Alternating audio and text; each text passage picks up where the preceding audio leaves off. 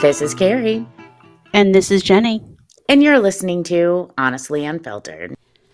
This week on Honestly Unfiltered, Carrie and I sat down with Hollywood actress Brianne Davis. Brianne is also a writer, producer, and director. She can be seen in Lucifer and on the History Channel 6. On the big screen, she starred with Jake Gyllenhaal in Jarhead and many others. Brianne has over 10 years of recovery as a sex and love addict. She is the host of the popular mental health podcast Secret Life.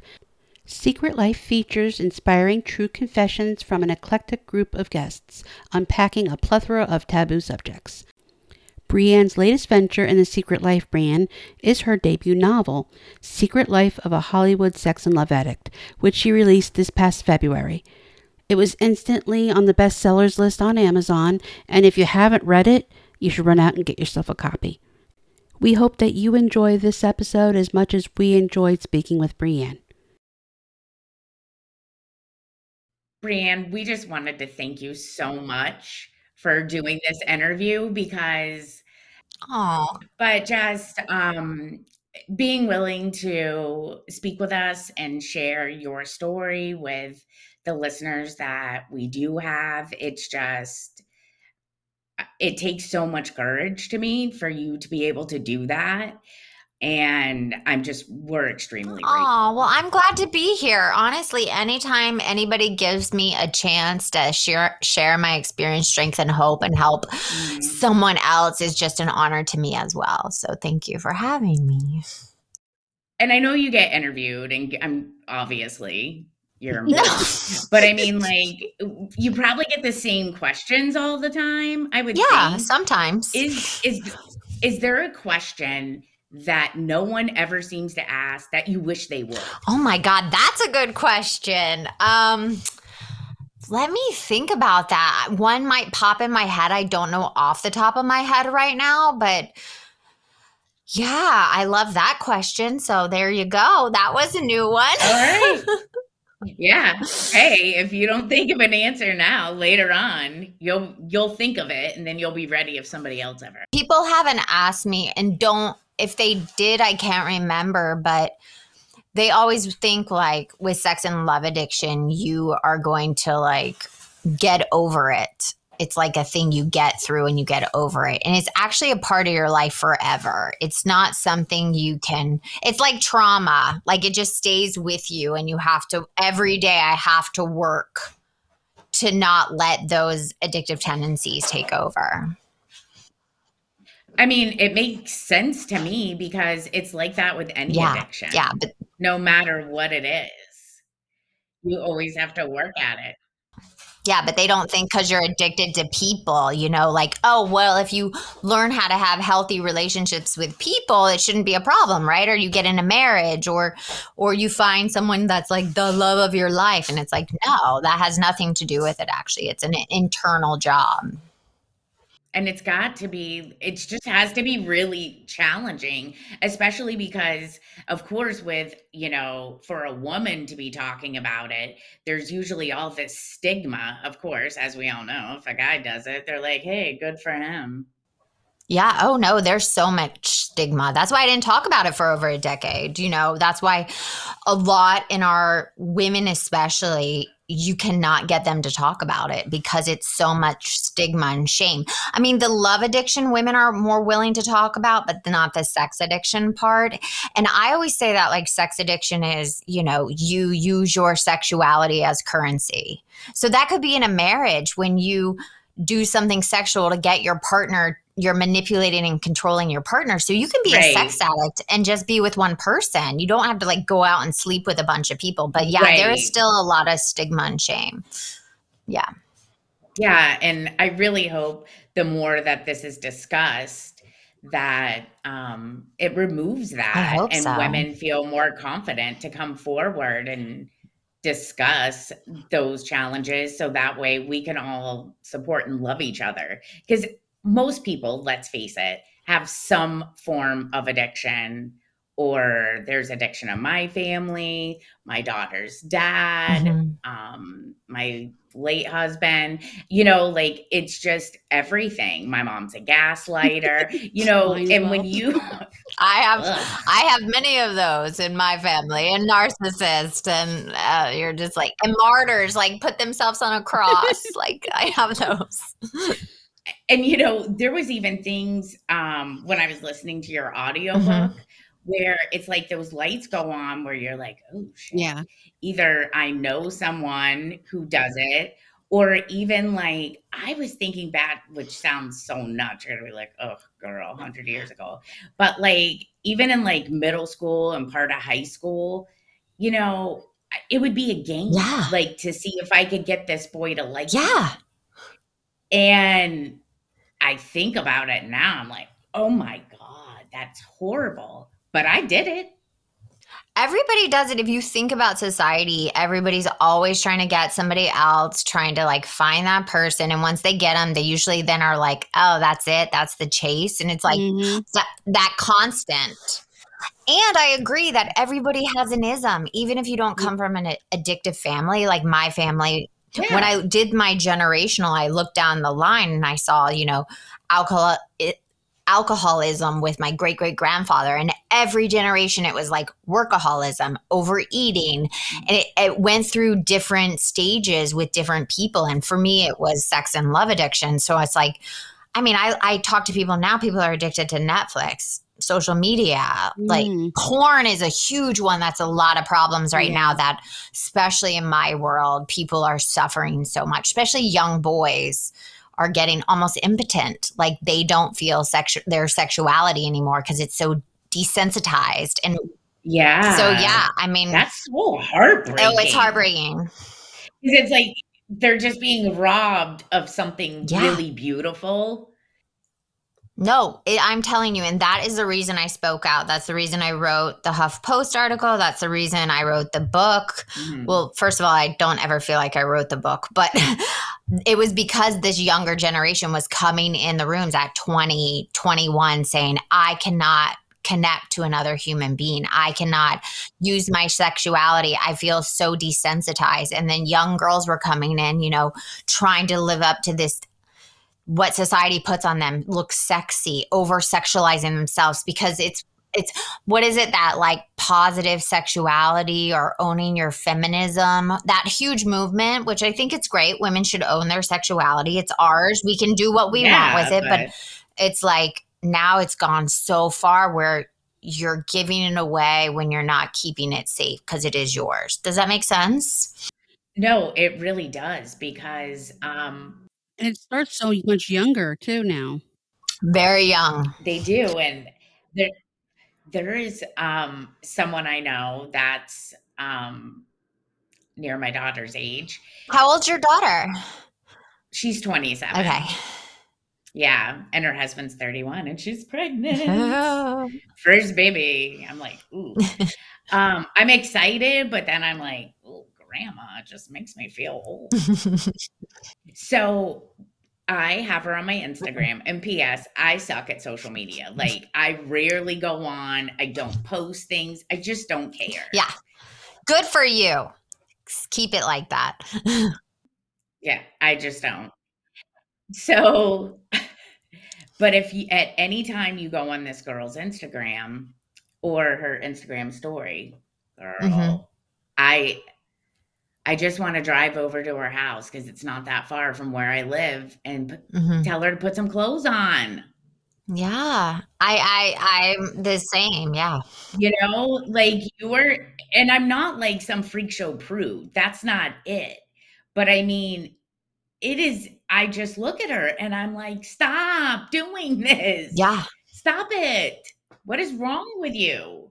I know. I hear you. And that's why it's getting worse and worse. When I started 12 years ago, it was like you go into a room and I was the youngest one, and there'd be like 30 people of all ethnicities, all generations. There would be like an A-list celebrity, a janitor, a school teacher. And now I go in and there's like, the rooms are huge, like 80, 100 people. And a lot of them are the young over sexualized. Like we have to tell them to put on clothes because there's a lot of rules in the rooms. You can't wear certain things, you can't say certain things. It's pretty much the safest place in the world being in a sex and love addict room. Like honestly, like I would hands down rather hang in a room with a bunch of sex and love addicts in recovery than the real world because there's so many rules and you have to stick to them or they'll ask you to leave. Right. And that's really important too, because then people feel safe. Oh, it's the safest room in the world. Like I rather hang out with my guy fellows than anybody else. Like they are Yeah. the safest people. I mean, it's like people knowing they've done wrong in their life and taking accountability for it are my favorite type of people. Well, yeah, because no one's perfect, Yeah. but we just have to own our shit. Yeah, I guess But that's what I'm people doing. don't. Yeah, like, and you're right though. Not everybody wants to own their shit. No, not, I would say very few. You know, people always do ask me about like Harvey Weinstein and Kevin Spacey and all these people that have said they were sex addicts and that they went to, but the thing is, I say they've taken no accountability. You know, it'd be different if Harvey Weinstein's, yeah, if he stood up and said, hey, listen, I use my power and my everything to get what I want from women. And I definitely need to make amends for this. And I sincerely apologize. And now I've hurt a lot of people. He's not one said that. So if he did come in the rooms and said that, I would forgive him because he's a fellow addict. But I have no forgiveness for someone, or I try to have empathy, but sometimes it's hard when people don't own their own baggage. Like we all have baggage. Everybody You can't does. carry it around right? You can't carry it around in this world and use it against people now. No. That's terrible. Yeah. That's one of the lessons I've really taught my son is to own your mistakes. And it's ironic because the other day I was on the phone with one of his counselors because he has ADHD. I do too. And every year we do it. Yeah. I know. And every year, and one of the stories you told made me relate to him. But his counselor said that what they love about him is when it gets caught like daydreaming or not doing his work and they call him out on it, he always says, you're not wrong, and takes accountability for it. He doesn't make an excuse. But what broke my heart I don't think it was even in your book. It might have been in the podcast interview that you did with your husband. And you told the story about how your mother was crying when you didn't know your ABCs. And it set you up to feel like you failed for the rest of your life. Yeah, stupid. I carried that shame that I was stupid or something was wrong with me. Yeah. Yeah, it was brutal. And he feels that a lot of times. Yeah, he because he was so young and I owe him and he's so talented and so smart, and I'm constantly encouraging him because I'm like, look, you have ADHD, you think differently. Yeah. But it doesn't mean you're stupid. You're far from it. No, and I think, that's also why I put it out there that I have ADHD, that I am a working actor, that I have to memorize dialogue, that I wrote a book and I couldn't even write a complete sentence in English class. But it took me a long time to realize like my brain works differently and I'm not stupid. It doesn't make me stupid because I twist my letters or I say, 80, it says 86 and I say 68. Like there's nothing wrong with my brain. And I also realize it just works faster than other people's. And sometimes it doesn't, it's so fast, it doesn't connect with my voice. So tell him to hang in there. And the only thing I wish I would have said is I wish I would have told my mom how painful that was. And then we could have had a dialogue. Right. So I didn't have to carry that around for the rest of my life. That's what if I could go back and change anything, that's what I would change. I don't know if you're from the generation. I know we're quite a bit older than you, but I don't know if it was still prevalent with your parents, where with our generation, we didn't talk about those issues. No. You were not allowed to talk about anything. When I was in school, if you had ADHD or any of that, they shoved you into a classroom with special people, and that was it. You never talked about it again. It wasn't like they had all the help that they do now. No, I just got drugs. I got like just Ritalin. I just got Ritalin shoved down Yeah. my throat. And then it would turn me into a zombie. And I was like, I don't feel good. And they're like, well, you need it. And it was just so there was no discussion whatsoever. It was just like, here, take this. Something's wrong with you. You have to take this pill. And that was it. And then, doing the SATs and all that.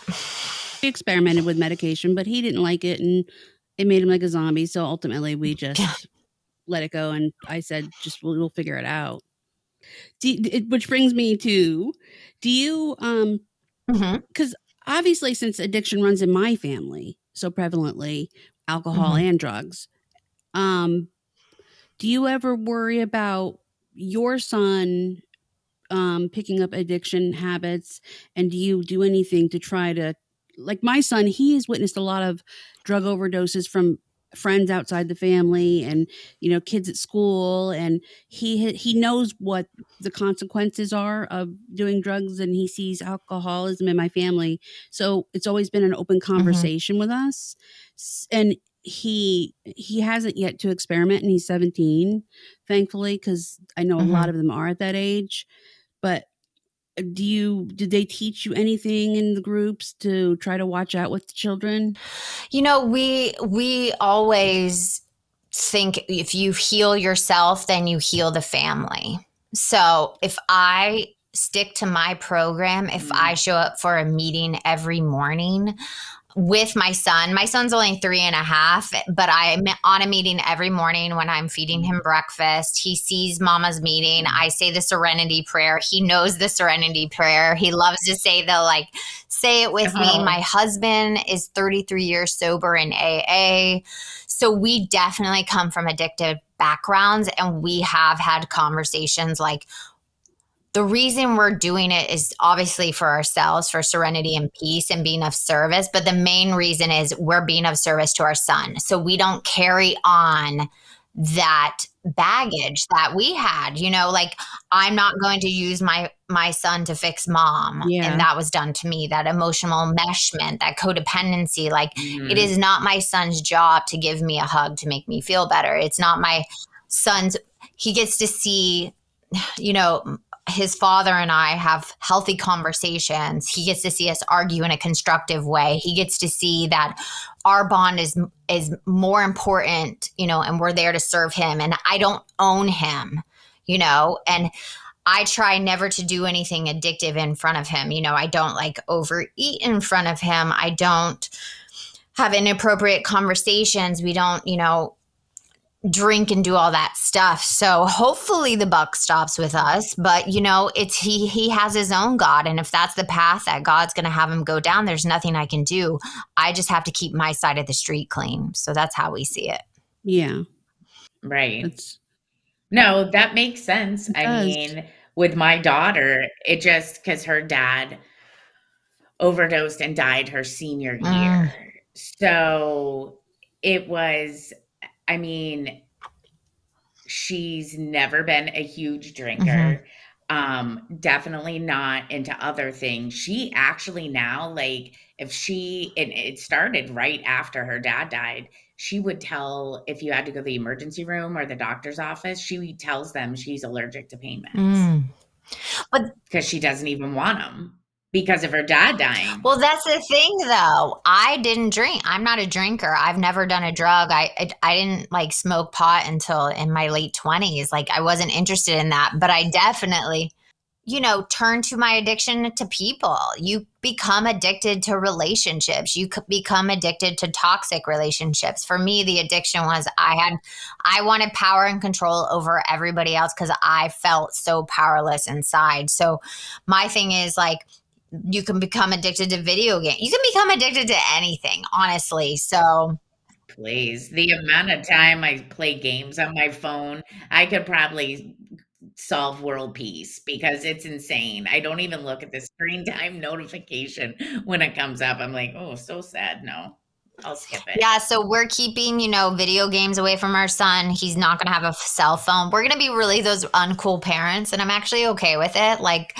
I rather I rather be uncool and him get mad at me than me contributing to him numbing out in life. Like I want to allow my son to feel his feelings, not have to numb out, not to be overwhelmed by them. They should teach that in school. So a big thing that we do is how you get through a feeling.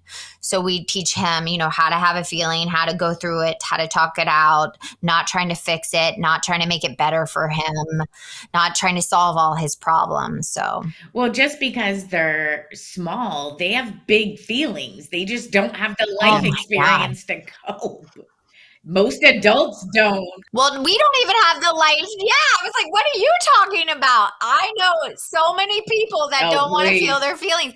I don't even like to feel my feelings. When I'm sad, I like want to get out of it. And I'm like, no, just feel Yep. this too shall pass. This feeling won't kill you. But Yes.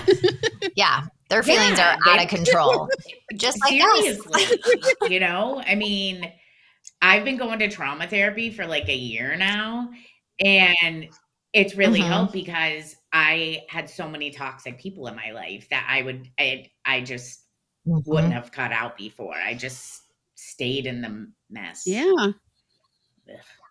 Yeah.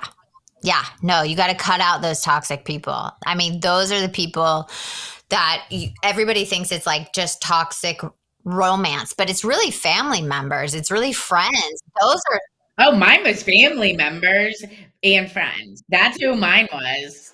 It wasn't a love those are the interest. most difficult to cut out too. It's like you go through this first separation. We call them qualifiers, the people that bring you into the rooms, which it's like usually a love interest. So someone comes in because they're so heartbroken and suicidal and they want to go back to this toxic relationship, or they cheated on somebody and now feel that feeling.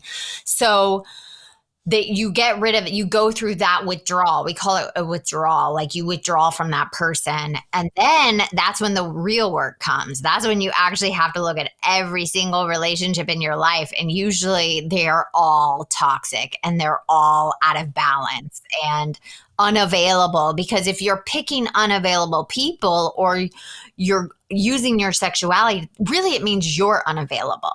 So it's like you have to turn in and look at you and who you surround in your life. Yeah, and once you start cutting those toxic people out and having, solid, boundaries with them, it's amazing how quiet your mind gets. Mm-hmm. Mm.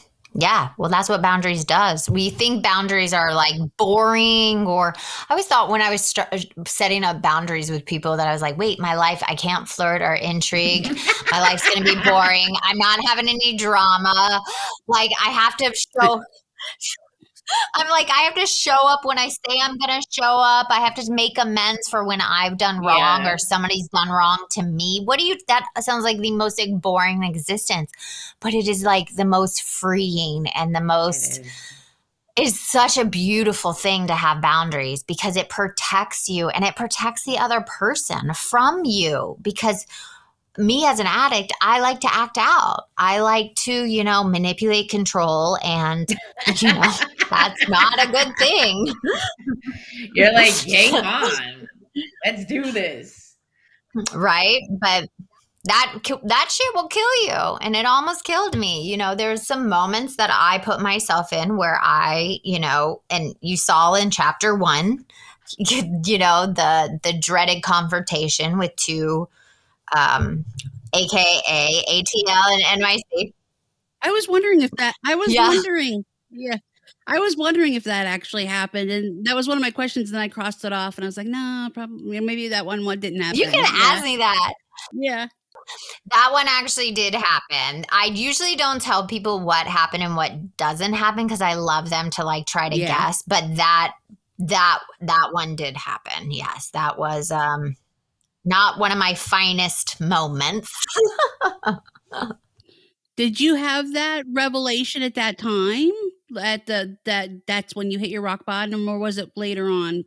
It was later on. Honestly, when I wrote the Yeah. book, I wrote it like a long 45-minute share. I speak all over and I have these shares, and I wanted to make it where you're reflecting back and you're looking at, Mhm. so all my bottoms are kind of mixed together and amplified. Some of them are amplified and some of them are put in different locations, but as a sex and love addict, you have so many moments where you're like, can I go this way and like choose the right thing, or can I go back and do the same thing over and over again? And majority of the time you go back and do the same thing. So that wasn't my bottom.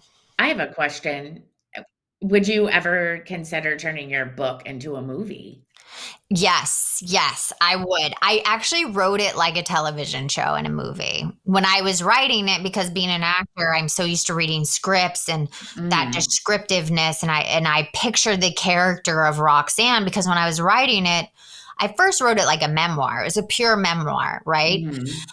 And I wrote it in 45 days.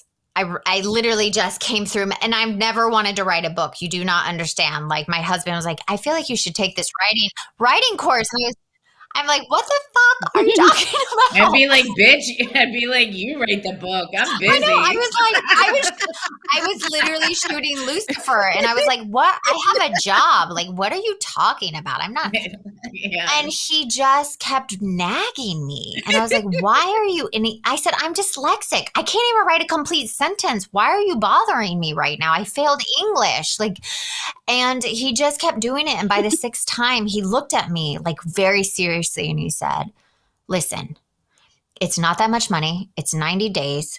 If you don't like it by the second class, you can quit and tell no one. Like, no one has Mhm. to know. Like, only I will know. Don't tell your sister, because my sister's a writer, my dad's a writer, and all this stuff. And No I was like, pressure. yeah, right. I was like, okay, I won't tell any. So I finally said yes. So I wrote it in 45 days as a memoir. But then when I was doing the rewrites and working on it with Mm, my editor, all these other memories started coming back and other people's stories over the decade. mhm. And my imagination as an actor and the voices started coming out, and I just like put it all in there, and it just became this other person. So when I was writing Roxanne, she wasn't me, but she was me, but she's so many Mhm. other people, you know? And Right. Yeah.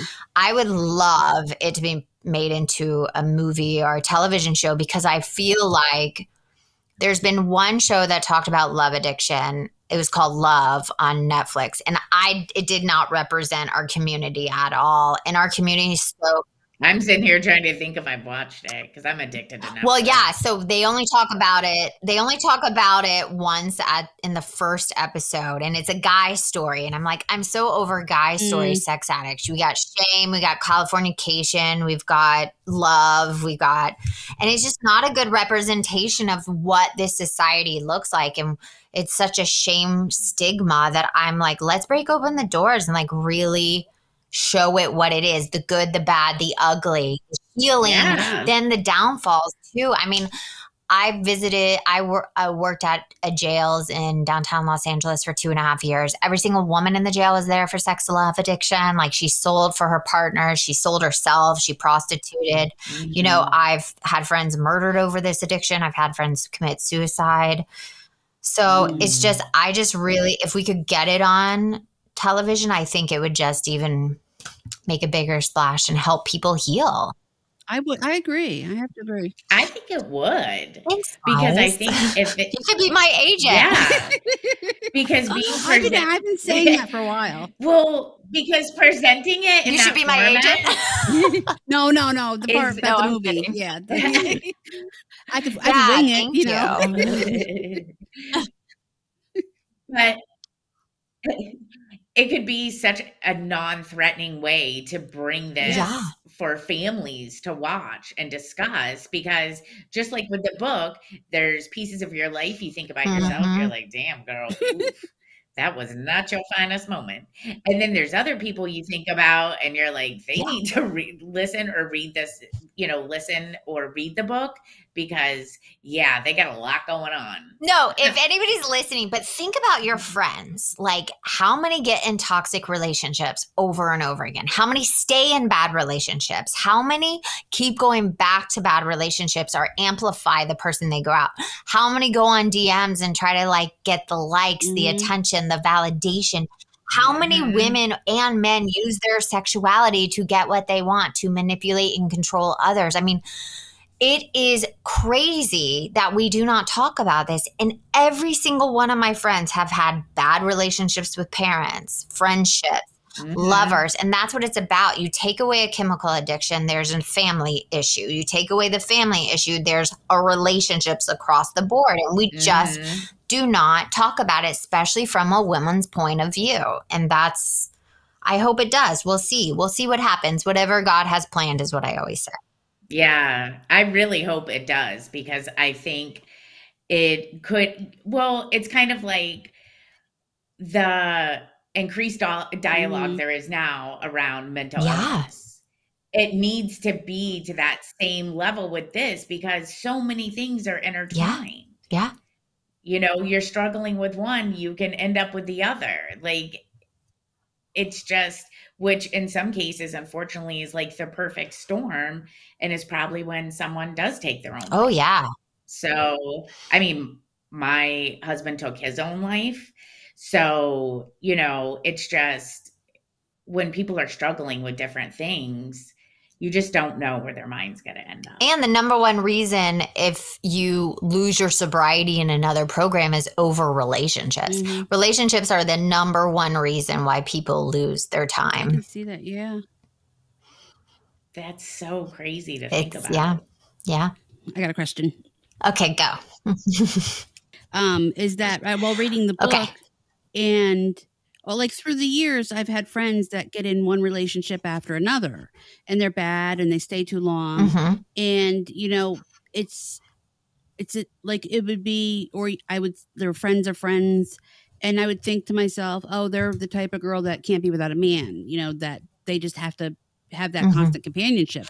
But then in reading your book, it like the light goes off where, oh, that's what that is. It's something deeper than that. Yeah. It's a fear of being alone. It's a fear of intimacy. It's fear of not being worthy enough. So you're going back and like overlapping relationships or going from relationship to relationship to relationship to find your self worth, to find love when really you should never do that. You should pause. You should see, wait, what happened bad in my last relationship? Look at that. Go look at your character defects, what you brought into the relationship, who you chose. Look at who you chose because normally that's a mirror for yourself. Everybody always likes to play the victim, but really you play a part in a bad relationship.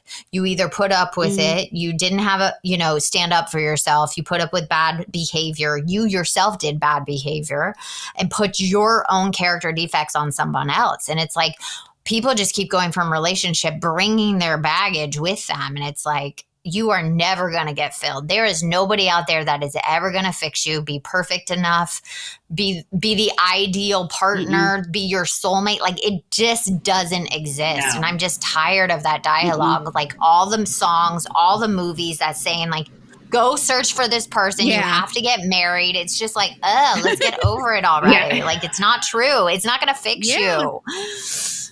So I have a question because I would be on the other end of that where I became like sexually anorexic. Oh yeah, that's a gnarly beast. The anorexia side of It it. is. It's worse. It's What do harder than I the other. do? What do I It's do? well, that's your fear of intimacy. It truly is. You are shut down. And when I'm in my anorexia state, especially with my Mhm. husband, we've been together almost 17 years. And it's like, I'm like, wait, no, sex is supposed to be dirty and wrong and a secret and like a high. Like, I want to get high. Like, give Mhm. me the butterflies, give me the Yeah. intensity, give me the passion, give The me forbidden. the forbidden, the falling in Mhm. love, like the first Mhm. time touch, first kiss, first blah. And it's like, Mhm. that does not last. And I never realized that. So what Right. happens is once it gets like comfortable and too close and intimate, I shut Mhm. down sexually. And that's because I'm afraid of intimacy. It's too close. I Yeah. feel too I know. seen.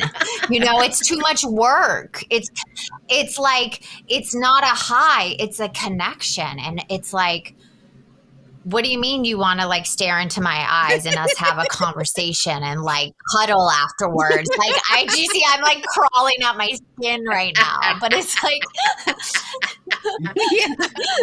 but If you yeah. could go, that'd be great. Yeah, But like okay.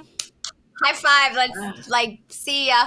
But even when you're with someone and you have a bad relationship, then a lot of people turn sexually anorexic. They're like, it's too much work. It's too much intimacy. I got hurt too bad. I don't want to get abandoned again. And it's like, I'm right there with you. I can do it in a relationship and out of a relationship. But the sexual anorexia is the hardest part of the addiction to break. That one's the tough one. So, yeah. So what are you telling me? Yeah. So what do I do from there? I mean, I'm talking to my therapist about it and stuff, but yeah. You do the opposite of what you're comfortable with.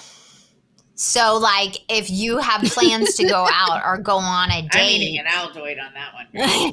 you then, and you want to break those plans or not go, then you have to force yourself. It's almost like you have to push against your resistance to shut down or to isolate. We like to isolate as anorexics. And usually I know. I love being alone too. I'm like, why is my husband home? I love it. I feast on being alone and by myself. But here's the thing. We are humans and meant to connect to other people. And you do not learn being alone. You do not grow being alone. Yes, if you're going through pain and withdrawal from a bad relationship, you need to be alone to heal. But once you're through that, you have to connect to other human beings. So the first thing I say for people with sexual anorexia is like, you have to lean into the uncomfortability. It's really hard. Like you have to lean in when you want to lean out. Oh my gosh. I know, it's torture. I'll wrap it around my neck. Torture.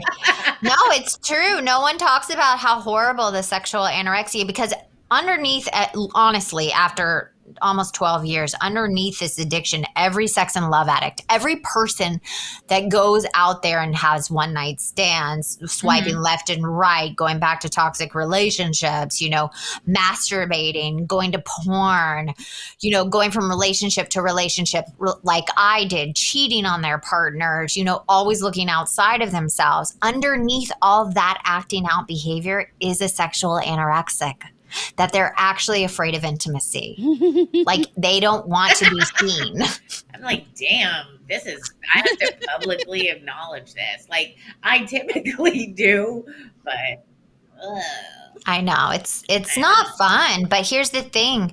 Now you know, and once you know, you can do better. Yeah. Yeah. Look at her. If you could see her face right now, and you're like, yeah. I'm like, ew. I don't want seems like a lot of work.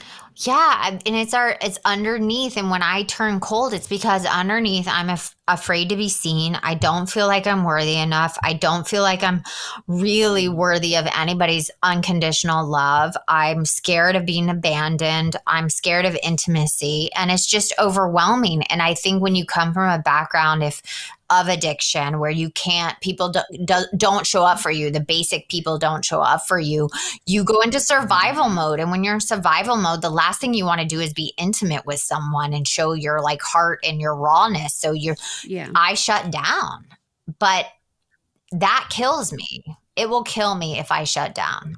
It will kill me if my son turns and he's like, I don't want to play with you, mommy. Like he did that the other day. And every ounce of me just wanted to put on that mask of like, fine. Fuck you, little boy. Like I had that thought. Like, I'm out of here, bitch. What do you mean you don't want to play with me? Make your own lunch. Right? But it's like, that's my anorexia. He just hurt my feelings. He hit that core where I don't think I'm worthy of love or being shown up for. So he hit that button, but every ounce of me not to turn anorexic, I had to like lean into, no, you love more. You love more. Oh, you're closing down. You're cold. No, open. Go. Like you lean into opening up, staying open. So that's like one of the main tools. Damn. It's rough. It's rough. But it's the best because I feel everything. I'm not numb anymore. And that's the thing, Dr. Cass, you numb one emotion, you numb all emotions. You don't get to decide if you feel happiness, but you don't want to feel sad or disappointment or, you numb everything. And that's how I lived for so long. Well, and it's like I've worked through so many Hmm. different feelings, but just when it comes to that real intimacy piece with another person, I'm like, Yep. Hmm. well, Yeah. close for Yeah. business. Yeah, I get it. I get it. It makes me want to crawl out of my skin, as you saw. I mean, I had to do like an Yeah. intimacy exercise with my husband, and we had to like hug, and I couldn't like crawl out of the hug, and it couldn't turn Yeah. sexual or anything. We had to like hug with no clothes on, and it was just so uncomfortable just to be held without like manufacturing or putting on a show or playing a role. And it's just was Right. those things are so uncomfortable. And I get it. I get it. If anybody out there is struggling in a long term relationship, having that sexuality, not using it, on and off. Yeah. And I mean, we consider you like a Renaissance woman because you're a wife, a mother, um, actress, director, producer, writer, you're all these things. But what do you feel like really is your biggest passion, or do you really have one? Oh my God, that's such a good question. Honestly, if I could answer that, it's probably being of service to other people that are suffering with this disease. That actually fills my soul, where I feel the most in my skin, that I'm connecting with one other person and helping them get out of their deadly patterns and not live years and years and years in this disease. It's going and being of service and sharing that journey. That's where I feel my most like in myself. Yeah. Yeah, probably the most Yeah, because for authentic. so many years I had a mask, and then I became an actor and I had on more masks and makeup and outfits. And then you're professionally trained Yeah. and paid to just fool people, and just be this whole other Yeah. I mean, I person. told you in the book, Dr. Kath, my therapist in the book was like, you picked the worst profession for your career. You live in fantasy and you Right? Oh become my other gosh. people. And I'm like, yeah, Yeah. what's wrong with that? And she's like, you are literally Well, hollow. I was hollow. right. And you're like, "Well, this is my Yeah. moneymaker." But until I was in too much pain and I couldn't do the moneymaker anymore. I couldn't keep putting on those masks. And it was like, okay, either you're going to feel like this the rest of your life and be chasing this thing you'll never get, or you have to do the work. And I was willing to let go of being an actor, and all that stuff I wrote about, hitting Yeah. my rock bottom with the withdrawal, all that stuff is real. Like I had moments where I was like, okay, take away being an Yeah. actor. I didn't work for the first year of my Yeah. recovery. Yeah, it was tough. Yeah. Oh yeah, it was like a whole person dying and a whole fantasy dying and a whole thing like this career Yeah. will fix me, and it's like no, the money doesn't fix you, Mm-mm. the job doesn't fix you, the clothes, the everything, nothing fixed you on the outside. Nothing will ever fix. And that's why, I spoke out too as a working actor. Like you can want this thing, this Mhm. followers on Instagram, this job in television, people admiring you, and it means nothing Mhm. if you're empty inside. It means Yeah. absolutely nothing. But obviously, with as much service as you give to everybody and how passionate you are, you're not you are hiding that emptiness because you obviously have so much love for all of the people that you help and being of service that's just it shows that the disease makes you like bury that almost for protection. Oh yeah. Well, because people terrify me. People actually terrify me, and I have to like see someone. I always talk about the compare and despair. Chapter 7. It's like I have to be better than or less than somebody, and majority of the time I was less than. And it's like, no, now I just see people as they're just humans just like me, and they're just struggling. And when I can have empathy and compassion and help someone else, that helps me stay sober. Every time I help someone, every time I answer a DM, every time I do an interview or write an article, I am doing it to help someone else, for me to stay sober. Yeah. honestly, because when I help someone else, then that goes, okay, I help someone else.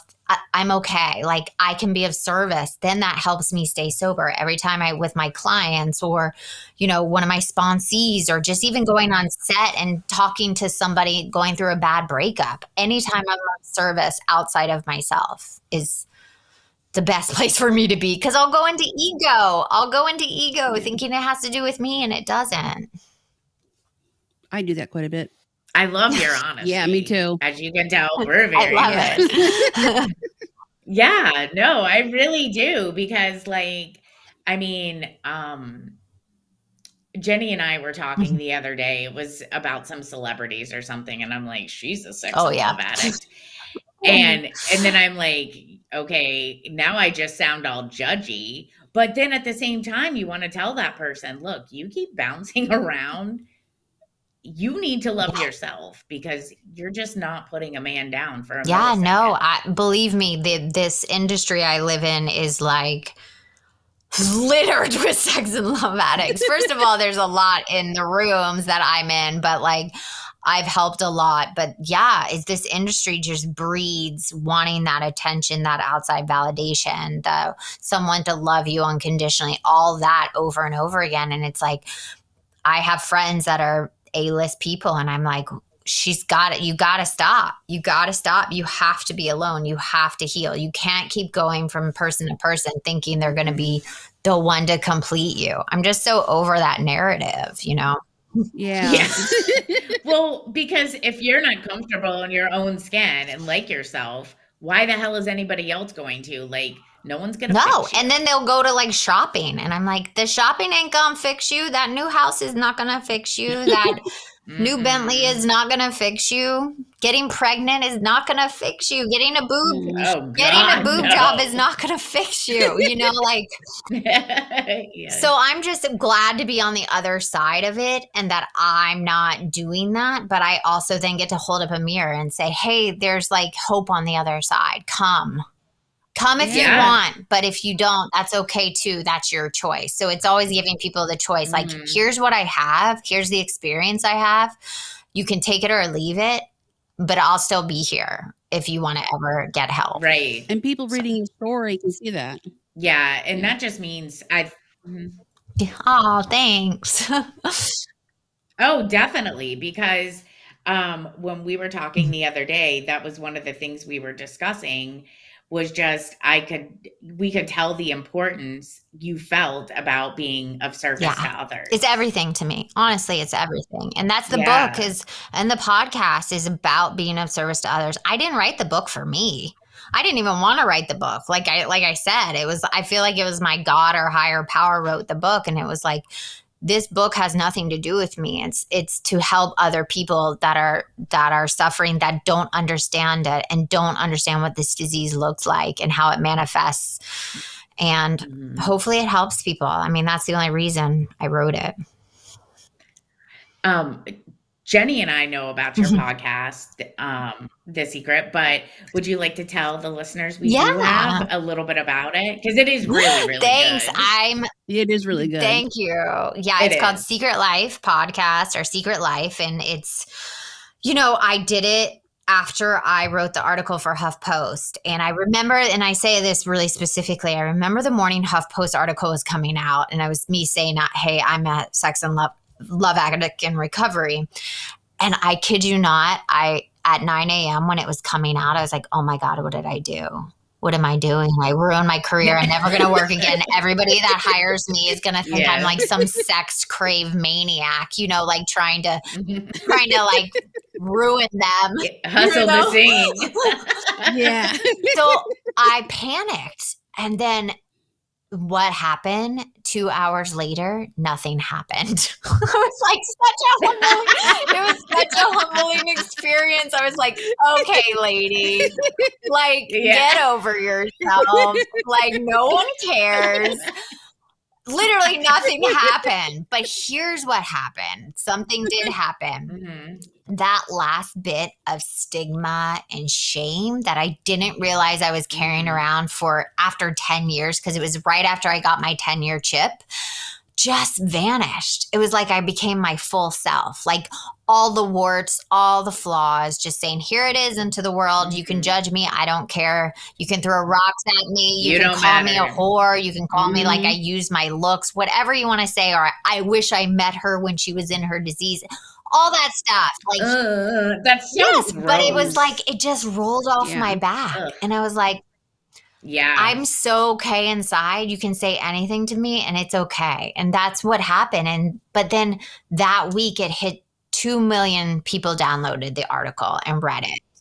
Oh my gosh, that's amazing. What a Yeah. great And then all platform. these people all over the world Yeah. started reaching out to me saying, I did that. My girlfriend did that. My dad did that. My Mhm. cousin, thank you for, I've never heard of this. I did the 40 questions. Like, I'm going to a meeting. All these people started reaching out to me. And what happened? Then the world shut down with the pandemic. 3 days later, the world shut down. Oh, Mm. of Yeah. course it And I did. woke up a month later and I had this thing at 3 a.m. and I said, Secret Life Podcast. I allow other people to come on and share that last bit of secret that they've held from the past or they still Mhm. have in the present. They can change their names Mhm. anonymous. They can tell me who they are. And so I got a mic and I interviewed a friend and I interviewed my husband to see if I even wanted to do it. Mhm. And then I got 125 interviews in a matter of like a month, Wow. all Wow. over, anonymous. Majority of them are anonymous. So it's my first anonymous one is Kristen's Mm. episode, and she shot herself in the chest with a shotgun because she couldn't reach Mm. perfectionism. And she walks me through Wow. after she shot herself in the chest and what that felt like and all that. So that was the first one. And it was just that moment of like, oh my God, this is bigger than me. And people Yeah. all over the world Yeah. started just writing me their secrets, asking to come on, and I changed their Mhm. names. And so we've had like, using abortion as a form of birth control, stealing food from Jeff Bezos at Whole Foods. We've had people coming out stories. One of the hardest one was Mhm. this woman in the Midwest. Her OBGYN sexually assaulted her after she gave birth to her son, right after. Mm. So it's like really dark secrets. And then it's some really funny ones at the same time. So I'm really proud of it. We have some celebrities come on. Olivia Munn came on, Cheryl Burke, and Robert Gann and Janet. We've had big people come on, but I really like Mhm. the ones where they're anonymous and they just spill out everything they bad done or Right. thought, So yeah, 'Cause it's so much more raw. Like, I have listened to some of your episodes. I wanna say probably like yeah, 4, because I was hyper focused on the book and listened to it twice, because you know how we get. So, but it is interesting because, like, there are so many things that you think about and you're like, "Oh my god, I can yeah. totally relate to That's what I that." try to do. And my whole motto is tell me your secret and I'll tell you mine.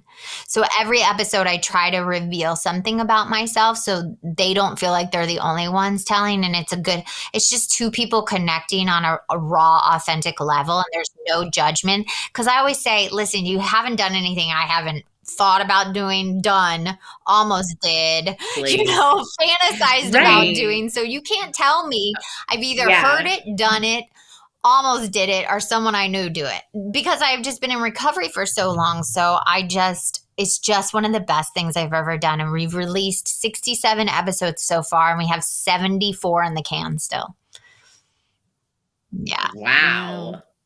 Now, do you do, like, block recording, like, block scheduling your interview? What? Sorry, am I No, not you can supposed to totally ask ask. that? She can Yeah. edit it out. But, like, do you block schedule interviews so that way you can, like, get a whole bunch of them Well, done? just Like, when I started recording, I just like the world shut down. So I just put it out there. I blasted it. And then oh, so I was yeah. doing 5, sometimes 4 to 5 interviews in a day. So I was just getting them done Wow. because I knew if the world's opened up, I'd get busy again. And then I'm glad I did it like that because I started having to edit the book and getting it, doing that whole Mhm. process. That's like torture. And then the audio book was like the worst. It was like, I bet trying to Oh, record that thing, I bet you were like, if I Oh, have to reread this one yeah, more I'm time, dyslexic, everyone can right? suck Even though it. I read it, I'm still dyslexic, and reading out loud is Mhm. uncomfortable. And then it's like, wait, Right. I have to yeah. read all these deepest, darkest secrets in front of a sound guy that doesn't know me. And I'm talking like, it gets really sexual. And when I was reading, I was like, holy shit, Yeah. I can't believe I wrote that. Like the threesome one, and then just like Oh my Yeah, vagina gosh. that gate. I laughed at my Yeah. desk. I laughed at my desk at that Yeah. one. I was in my office. I work for a CPA, and I was like with my ear pods and literally laughing. And if anyone saw me on the cameras, they're gonna want to not know what I was laughing at. Somebody the other day I'm told me serious. she So was in true. Target buying diapers while listening to chapter 8, the threesome. She was like worried people were hearing like in the Yeah. diapers. It just that was the best chapter to write. But could you imagine reading that out loud in front of like some guys, just like all the worst things you've done, said, and like put yourself in? It was just I'm pure torture for 2 weeks. Pure torture. It has to be because I know sometimes even on our podcast where we're like airing all Yeah. our stuff, like Uh-huh. afterwards, I'm like, dear Lord, What did I baby just say? Jesus. Like, yeah, Yeah. but the whole thing is it's honestly unfiltered. Well, I have to be my authentic self. Like, I can't just pick Yeah. and choose. Like, I hear. Believe me, I I mean, in hear my you. mind, I because like then if I'm picking and choosing, I'm just a Yeah. fraud. No, I agree. But it was bad. But here's the thing, my husband was like, so now we have to do the audiobook, because he's like, produce everything with me. And I go, what? Excuse me? Mhm.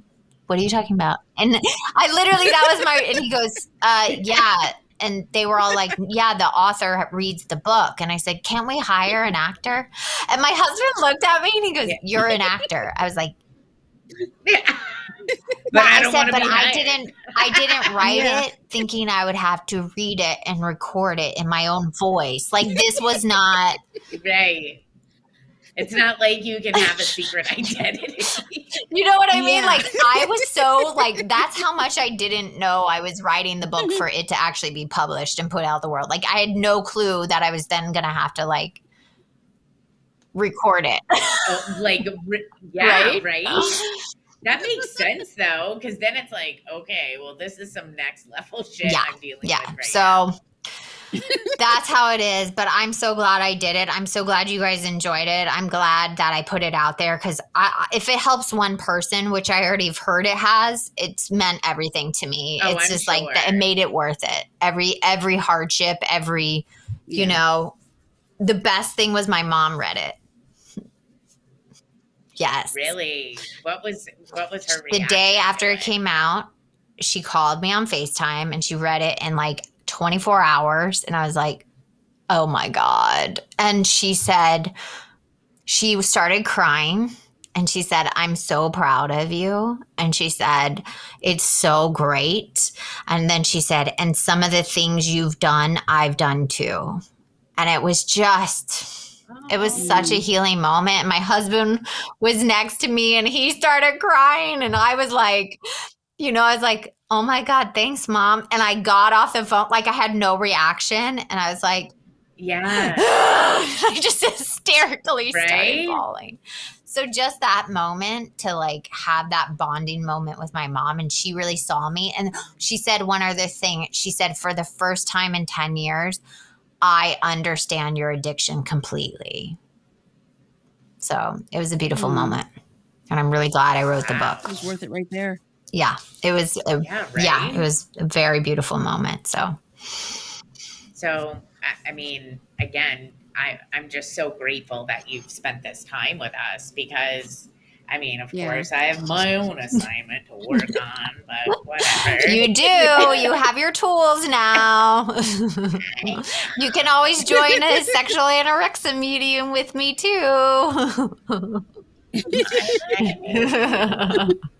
I have the information. But It's no, Thursday night. It's tonight. Just so you know. shut the front door. Oh my God. I'll I have a have a seat there feeling. for you. I'll warm it for you. I'll keep it when you're ready. No, I know I should, honestly. We should probably talk about this when the recording's shutting off. Yeah. Um, but Jen, do you have any other questions that you want to ask? I don't think so. We don't want Not to that are hold her any that are hostage. appropriate for. Well, thank you. Not that wouldn't air anybody's dirty secrets. Oh, wait, I do have one more question.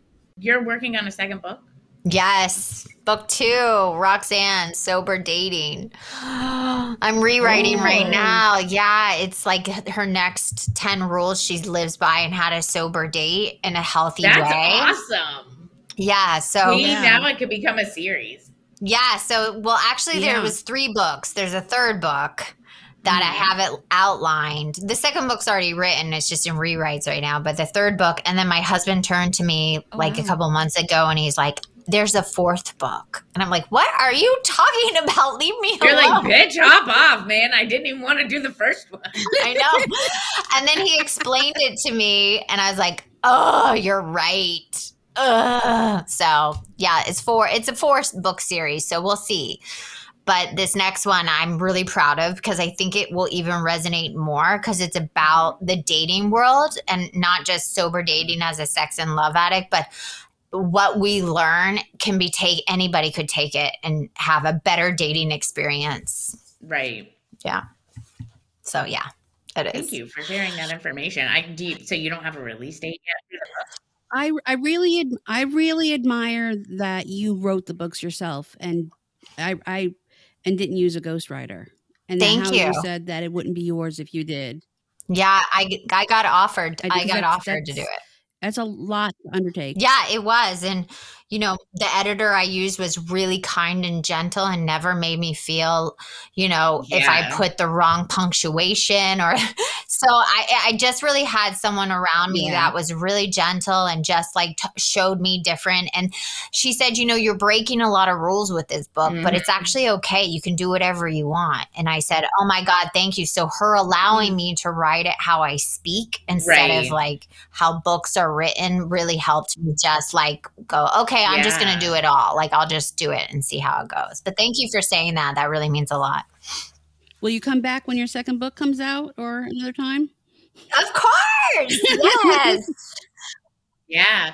Do you have an estimated release date for your second book? By any Oh chance? my God. I don't know. Probably next year. Probably the end of next year. Yeah, they were trying to give me a deadline like at the beginning of next year. And I was like, I can't, right? You're I like, can't leave commit a to that right now. message. You're lucky I'm doing this. I'm just kidding. Well, thank you so much. But you've been an absolute pleasure. Yes. Thank you guys. It's so wonderful to get to know you and just break bread and just put it all out there. And I'm so Yeah. grateful. I do want people to be more open to this subject and understand that it impacts women as much as it does men. Yes, it does. And the love addiction really impacts a lot of men too. People don't talk about that. So thank you for having me. Yeah, no, it's been a pleasure. It has And been. I truly appreciate you sharing. Thank Thanks, you guys. so much. We're going to put all of your links in the show notes as well. Okay, thank you. I appreciate that. Thank you. You're welcome. I'll message you on Instagram. Okay. See you in the meetings. All right. All right. Bye. Bye. Bye. Take care.